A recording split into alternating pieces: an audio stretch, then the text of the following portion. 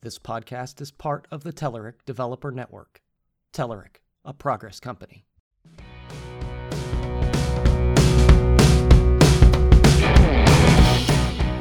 Hello and welcome to Eat, Sleep, Code, the official Telerik podcast. I'm your host, Ed Charbonneau, and with me today is Chris Michel. Hey, I'm Chris. And today we're going to be talking about the self-taught developer.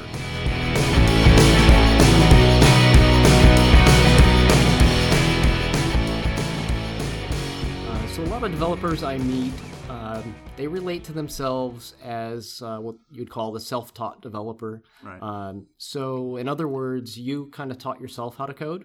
So I'm here with Chris because Chris works with Treehouse. They have a learning platform that uses video and some code quizzes and things like that to teach development. And it kind of supports that self-taught type of developer. So Chris, you want to tell us a little bit about Treehouse and kind of what you do and what Treehouse does? Yeah, definitely. So first off, I'm a design manager at Treehouse now. We're finally kind of talking about this. We have some structure now again, and a couple executive level positions went out on Twitter, so that was kind of like the go-ahead to start talking about it. I started as a product designer, and we have a team of about 10 designers right now. We're currently hiring for another designer. But now that I'm a design manager, I have 5 designers below me. And basically all of us work on, the app that everybody, if you've used Treehouse, it's what you see when you log in and start to learn and go through the videos and stuff. Basically, we want to be the leaders in online education and make sure that everybody, no matter what their financial level is or how much they make or how much time they have, gives them the ability to get on anytime they want, learn as long as they want, and actually go through real projects that are really engaging and useful for you to use outside of Treehouse. So when I grew up and I wanted to learn about computers and stuff, there was no real resource for learning other than maybe a book at the library or something like that. There was no internet, if I want to date myself a little bit, to go find these things. There's no YouTube or videos to go find. So things have come a long way where Treehouse, you log in and you're presented with, different course paths you can take. Yeah. And you watch videos and then you do like coding examples and exercises and get badges and things like that. For somebody like me that identifies with being a self-taught developer, back in the day, what we did is either a group of us would get together and find a book that had some kind of programming information in it and try to, work together and copy what was in that book and come up with something. And professionally as a developer, I got into the business by the way of electronics. So I started off with a company that did defense electronics and had nothing to do with software, and slowly worked my way into it and actually worked myself out of any position that I actually studied my degree for. Yeah. So I know we're kind of longtime friends now, so I know you have a similar path. Yeah, I have an interesting story. I probably started after you started. I think we have a little bit of an age difference, but when I started, it was in high school. I think it was 2002, maybe 2003, something like that, and maybe 2008. I can't remember. Somewhere early. And the only website that I knew of that I could learn from was, I believe, called WebMonkey. Was that what it was called? WebMonkey or Fat Cow? I think Fat Cow was video tutorials. It was probably WebMonkey. But basically, you could go on there and read these tutorials. There was no videos. There was links to some other external sources. And the thing that turned me on to that was being in an a Microsoft Office certification class in college. And we had to go through this really boring book that taught us how to do all this Excel stuff and all the different commands you could do. And I forget the name. Was it Microsoft Access? Was that the database one? We got into that. I mean, it was super painful, but I kind of breezed through it, and we were able to go at our own pace because we had these books, and I was done with the whole book in like a month. So then I had the rest of the school year to basically do nothing. And it was my last class of the day.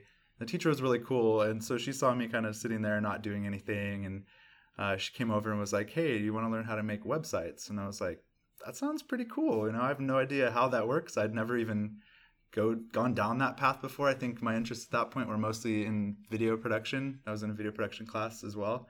So I'd used Macs and used Windows as well. So I think I was on Windows at the time. She showed me how to make HTML tables. Everything was table based back then. Oh gosh. And yeah, that was the time of, I think, when MySpace was really popular as a social network. So, I hacked together the first couple table websites, and the first one was for like my stepmom's salon, and gosh, I can still see it in my head. It was the worst thing I've ever made. It had like one of those crumbled like craft paper background repeated with no seamless edges, and all the tables had those like transparent borders that come on it by default. And at some point she told me, you can do a little bit more with the style and stuff with this language called CSS. And CSS was fairly newish. I don't remember what version it was in, but it was a time where when people had MySpace profiles, you could basically hack CSS and cover up your entire profile with an absolute position div that was like 100% by 100%. And then you would just position absolute everything else you wanted to like make your own MySpace profile on top of that. So that's kind of what started the fire in me. And because I was hacking together on MySpace, like everything I learned in CSS was wrong. Or I mean, it's the right way to do CSS in some cases, but everything I did was position absolute.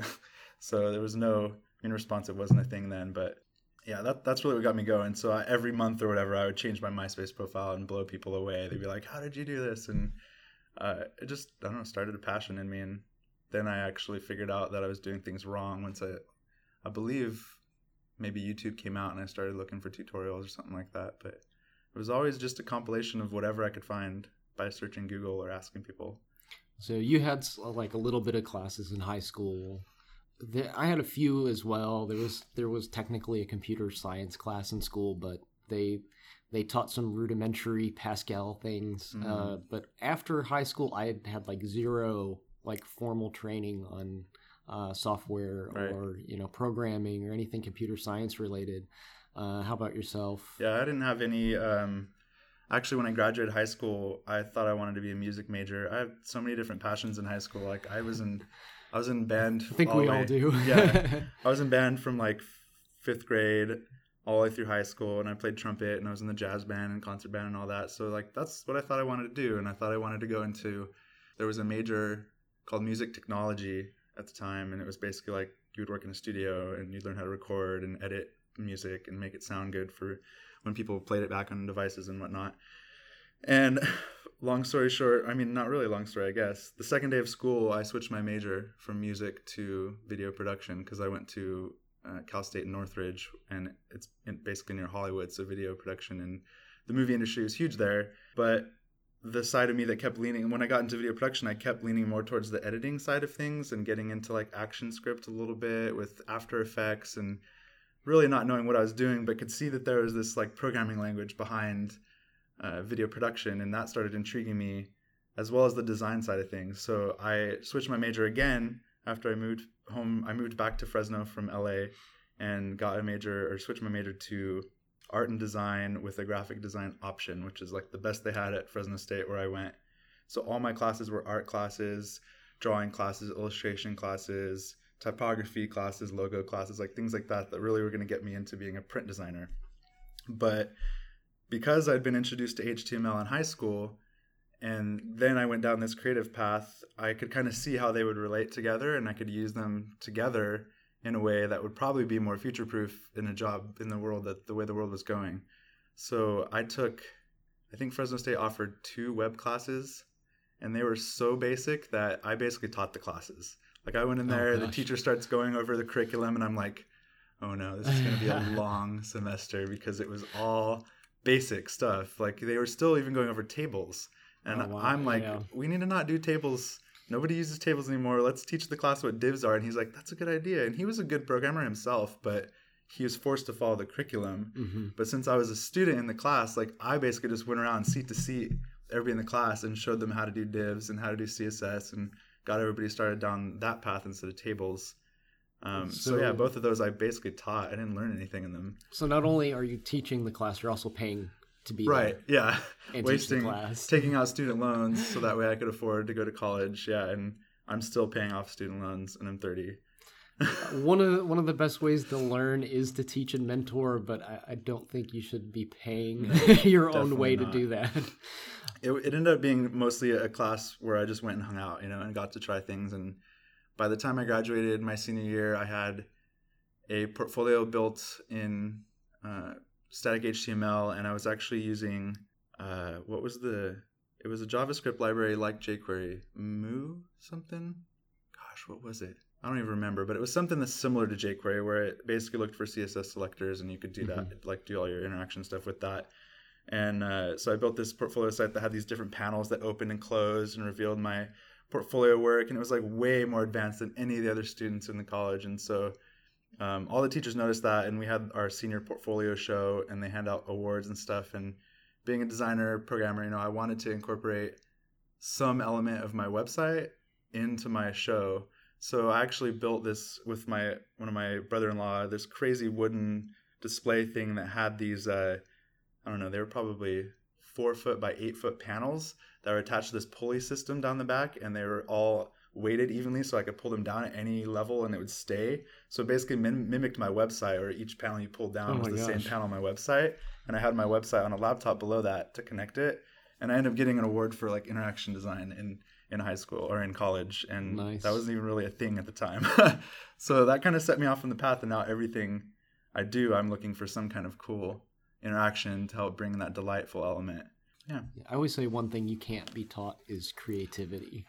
Yeah, that's true. You can be taught the creative process, but I definitely knew people in college who learned the same process as me on how to solve a problem in a creative way with the given constraints and stuff, but they're not designers now. They're who knows what they're doing, and it just didn't connect. And I could definitely see that. I hate to say that because it sucks if you are the person that isn't born with creativity, but luckily you don't have to be creative to work in the web. You could just be a front-end guy that codes static pages or whatever based on Photoshop file that someone else made. So I think a lot of developers don't give themselves enough credit for being creative. Yeah. I think a lot of developers, if not almost all of them, are, because essentially we're all making something out of nothing. Yeah, exactly. And there's so many different ways to tackle any given problem with whatever language you're using that, you definitely in your own realm are creatively choosing, what's going to work best. It might not look like art or something, but that's not the only creative thing. So you graduated with a degree. What's the official title? Art and design with an option in graphic design. So I don't even claim that anymore. I think my first job after college, I was basically a print designer for a church, and I got to dabble in web still because they had a website and there was new landing pages they needed for certain parts of the church and whatnot. So I did get to do a little bit of web work while I was there for a year, but I was missing it big time. Like I knew I wanted to just dive into that whole industry and learn as much as I could. And I was introduced to Sass at the time at the church as well, because the developer that worked at the church happened to kind of be into Sass, and he was like, "Oh, have you seen this preprocessor?" And I got into it way back in the day when the syntax was like, if you've used Sass, now it's SCSS and it's got all the colons and brackets and stuff. But Sass, when it started, was you put the class declaration and then a tab, and you actually started with the semicolon and then put the name of the property, space, and then the value. So it looked really weird, but I don't know, it felt right to me, and that kind of ignited my obsession with front end even more. And so then I started trying to find a job near the Bay Area and went to Zurb. So when you started working at Zurb, you were following the passion of being a designer, but you're also doing coding. But you had never really taken a whole lot of, you never had any CS, a computer science degree or anything like that, like high-level mathematics. And the highest math I went to was in high school was basically trigonometry. I never went to calculus or anything. And there's a lot of jobs where that obviously is a requirement and needs to be a requirement. But there's also a lot of development work that you can be an amazing coder and have taught yourself from books or, watched videos online or taken courses like Treehouse and just be an absolute amazing developer. I know many of them. Me too. And you've got these guys that don't have these bachelor's degree in computer science degrees from universities, but they're some of the best developers around. And that's kind of the boat that I fell into. I had a degree in electronics. I always wanted to go learn about software development and stuff, but the courses they were offering at the colleges where I was in Florida didn't really offer anything bleeding edge or practical that you could use. I don't think colleges still do bleeding. They're still no, behind. not by far. Not that I know of. I'm not speaking from a lot of firsthand knowledge. Yeah. I've talked to some students that it kind of baffles me sometimes what they're being taught. For example, somebody I was talking to recently was being shown Dreamweaver and Front Page, and oh boy, they're using table layouts and stuff still to this day. But that was the situation, 15, 20 years ago when I was looking into schools and stuff. I couldn't find anything that had any kind of practical application. It was a lot of theory, a lot of math, which all, it's applicable to the industry, but at the end of the day, you could graduate and not know a thing about software development. Very true. And I didn't want to put myself in that position. I wanted to learn something I could actually go out and make money with. Which may or may not have been the wrong frame of mind, but I chose to do electronics instead. I figured that was a close relative, and I could make cool things with that, get into robotics or something like that. And I got a job in electronics. I was aiming for engineering, career path, and I ended up just improving processes around the electronics facility I worked in by writing software. I was just getting books and going online. That was a thing by the time I was working. And, just learning from other people at work that dabbled with code and stuff like that. And actually wrote some pretty sophisticated, not code-wise, obviously. These were really poorly coded, but the end result was actually pretty sophisticated, software that solved major problems for our company. Right, and this was like physical. They were out on the floor working in the factory, right? And they were up on monitors, the things you made, right? So what I ended up doing was we were still using processes from the 70s where we would look through gigantic booklets and, find reference codes that went to other booklets. And I ended up writing pretty much what would be considered a database or a document recovery system. And you'd scan a barcode instead of look through, 7 different binders to find the information you're looking for, and just search and pull up the documents that way. And it would actually do some automated setup on, physical electronic, equipment that built circuit boards and things. Awesome. So, never had that computer science degree, never had any formal, nobody ever sat down instructor-wise and showed me how to do this kind of stuff. It was more trial and error. Yeah. Exactly the words I was looking for. Yep. Just hashing it out and seeing what worked and what didn't. So much frustration. Safe to say, no unit testing, no best practices. Yeah. And then, much later on, I got into that after it was actually a career already. I started getting, just honing the craft type of a thing. Yeah, that's the best way to learn, I think. Everything I ever learned, like, before I needed to apply it somewhere real, like, went out my head after, I don't know, a week, 2 weeks, a month. Like, I kind of knew the concepts. If I saw it again, I could quickly refresh myself and understand what I was doing again. But it wasn't until I actually built my first portfolio and started seeing the connection between the markup and the style sheets and understanding a little more what JavaScript was and writing or hacking together some function that was already written, but understanding enough to tweak little parts of it to make it do what I wanted to do, and thinking like JavaScript was this like magical language. And over the years, I just kept trying things with JavaScript, and CSS and HTML came pretty naturally to me because you don't really need any programming or hardcore math to do any of that, right? It's just if you want a paragraph, you use a paragraph tag, and if you want to style a certain color, the CSS basically reads like English. There's nothing crazy about it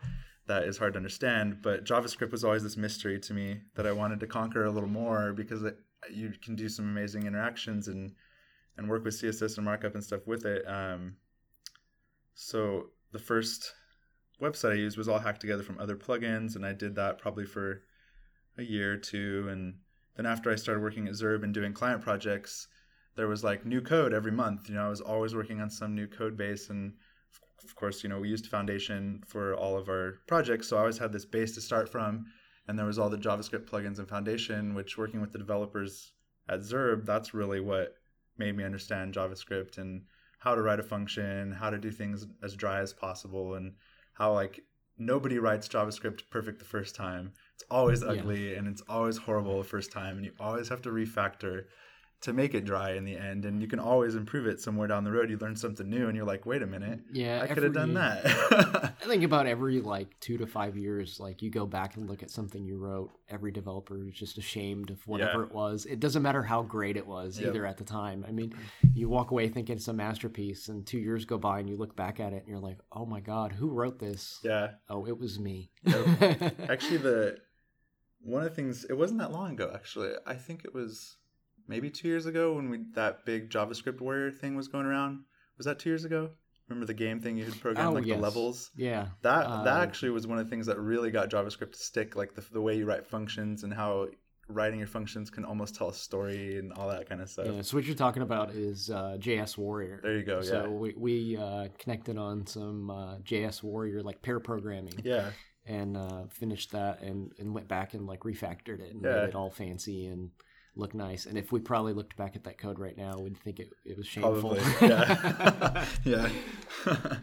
Things like JS Warrior are like a good like way to practice and things like that. And what about people that are just like, you're pretty new at programming? There's Treehouse, obviously. Yeah. Treehouse and all kinds of other resources. Yeah. What about community type resources? Are you involved in any like user groups? Obviously, we're actually at a conference right now recording this, so you're a speaker at the conference. Yeah. So you do speaking. So new people, conferences are a good way to get in. Yeah, I think conferences are great. Meetups are really good. That's probably where I started getting into the community in and around like the San Jose area where I was working, and went to some meetups up in Palo Alto and San Francisco. Met a lot of really cool people. And it's at those meetups that you always feel so humbled, like, because you feel like you're learning all this and you feel really smart, and then you get there and you realize all these other people are way smarter than you, but they're also usually pretty friendly.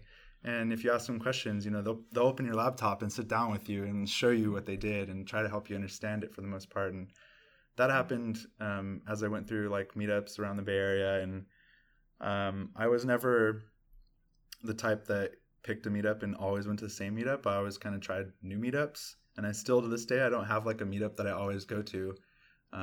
Just occasionally I'll go check out a new one. I always run into the same people because it's the tech scene in Santa Cruz and San Jose and stuff where I'm at. And then conferences. The first conference I think I went to was Codepalooza. Might have been one before that, but yeah, I think Ed reached out and was like, you should speak about Foundation, and I'd never been to Louisville, so I'm like, okay, I'm going to go to Louisville and check it out, have a hop round and all that kind of stuff. And I really liked Louisville the first year I came here. The people at the conference were really friendly, and it was like a fresh breath of air coming from the Bay Area.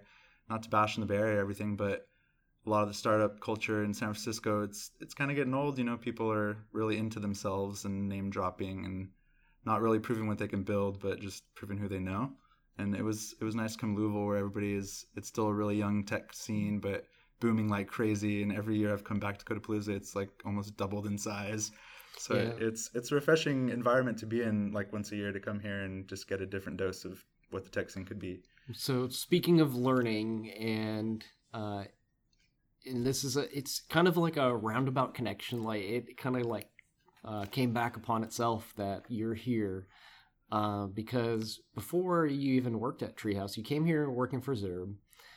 You started working for Treehouse, and you've been coming out to Louisville, every year for Codepalooza. And then Treehouse hooked up with the local government here in the city of Louisville and started doing something really amazing. And that is offering Treehouse to Louisville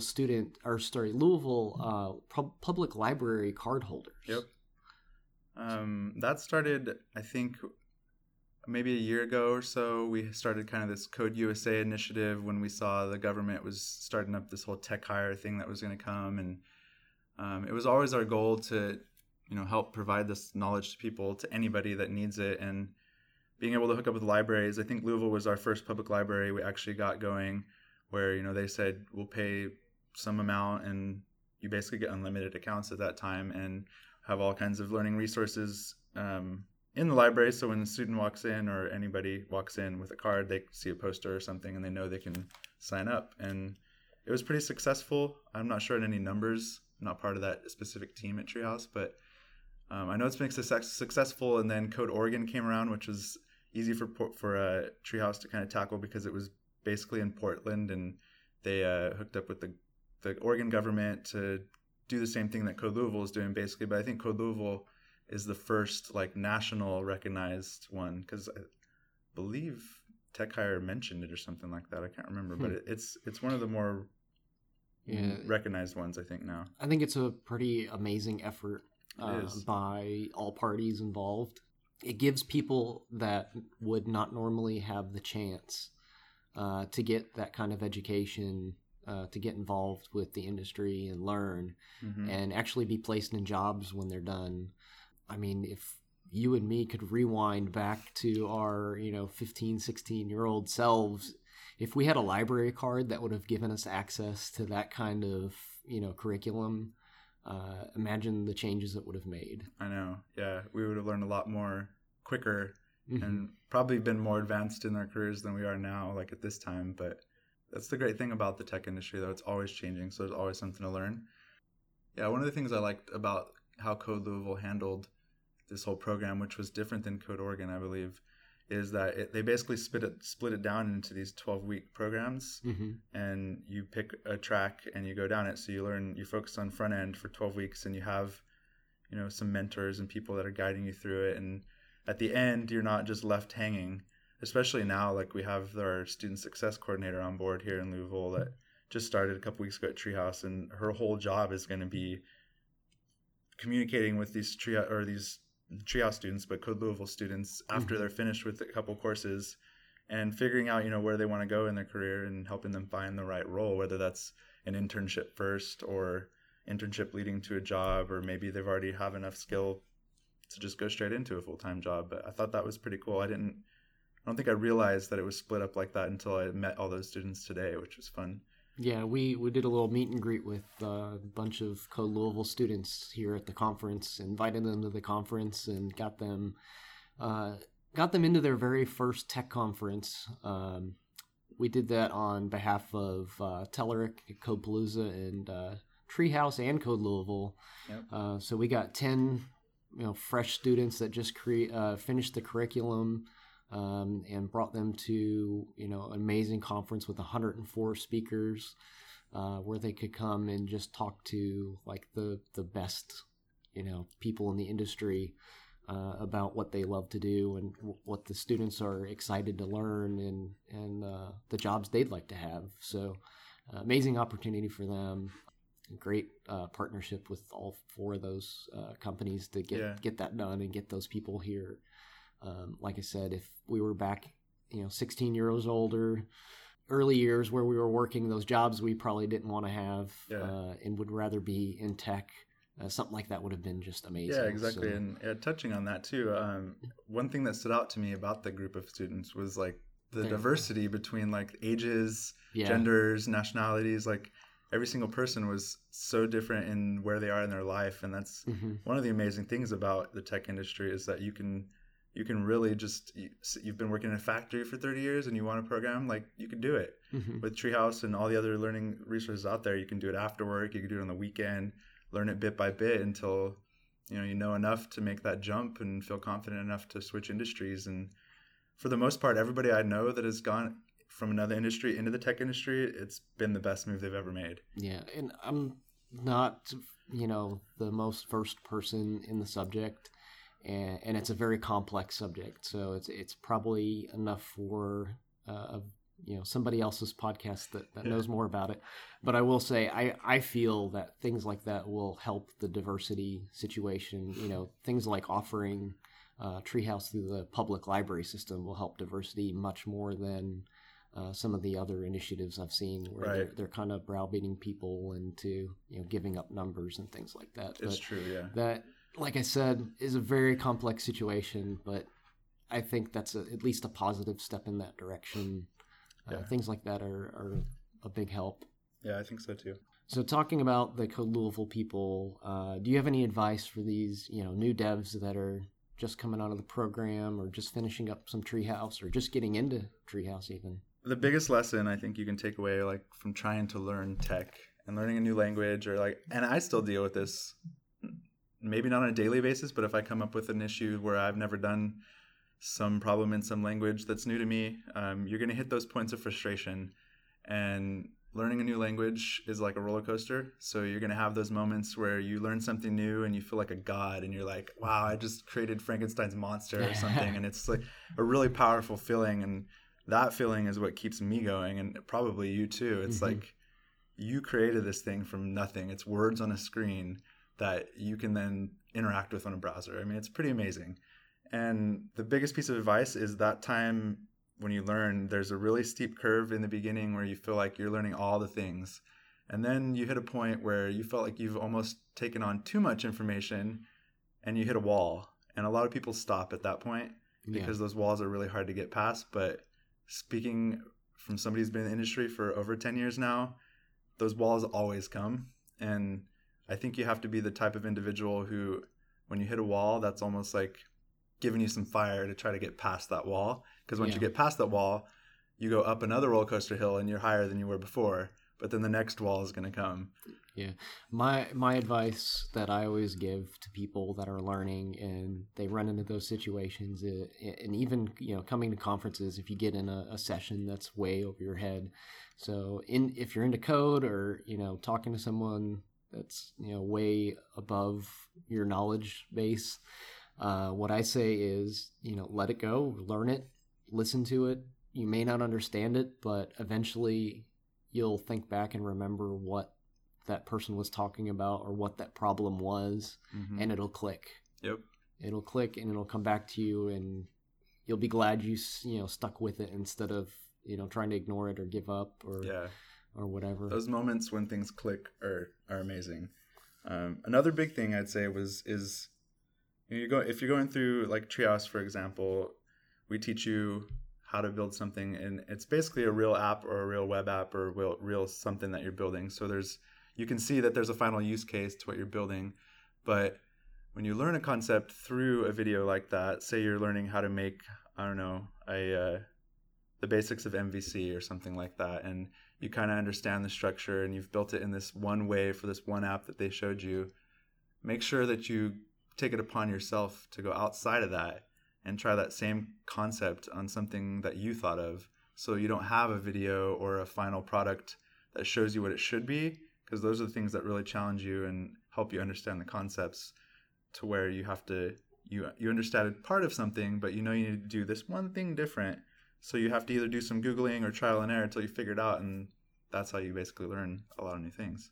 The topic of the show is, the self-taught developer, but really, if you think about it, we're teaching each other at conferences, we're teaching each other at user groups, and, we have those instructors on, the Treehouse videos.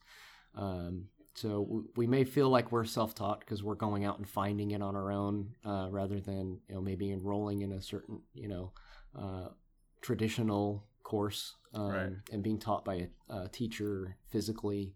But, we're all learning from each other. So yeah, definitely. Every relationship you make can like open up some other pool of knowledge that you have access to. Yeah, I always identify as a self-taught developer, but really, it's been a community thing, just, a self-effort more than self-taught. I think that you hit on that. That's the key. Self-taught is not you're some innate genius that you can just figure this shit out on your own. It's definitely, using your connections, a lot of trial and error, going to meetups, going to conferences, and just taking in as much as you can. And like you said, you're going to have to let some of that go in the beginning because it's going to not make sense. But at some point down the road, a project will come up and some JavaScript or Ruby or Rails concept that you heard just a smidge about, just the beginning of that will click and you'll go down that road and be a new. And I think it's important, to still have I think it's important because the formal training still needs to be around for the software industry. Obviously, there's bigger things that need to be built, and there's going to be more computer science knowledge involved in those bigger things. But the industry is so big. There's just so much room for, designers like yourself that have coding abilities, and electronics degree people like myself that have coding abilities, and even musicians and cooks and you name it that wanted to learn to code, and now they're developers. And we kind of come from all over the place now, and it's a really interesting place to be in. Yeah, there's jobs for tech people in literally every industry, and that wasn't apparent 10 years ago because the people didn't think they needed it, but every industry now is like, oh no, we need a designer and developers because we need this app and we need this website and we need to be accessible and responsive, and all of this is a big thing for a lot of big companies now. It's not something that you can just ignore.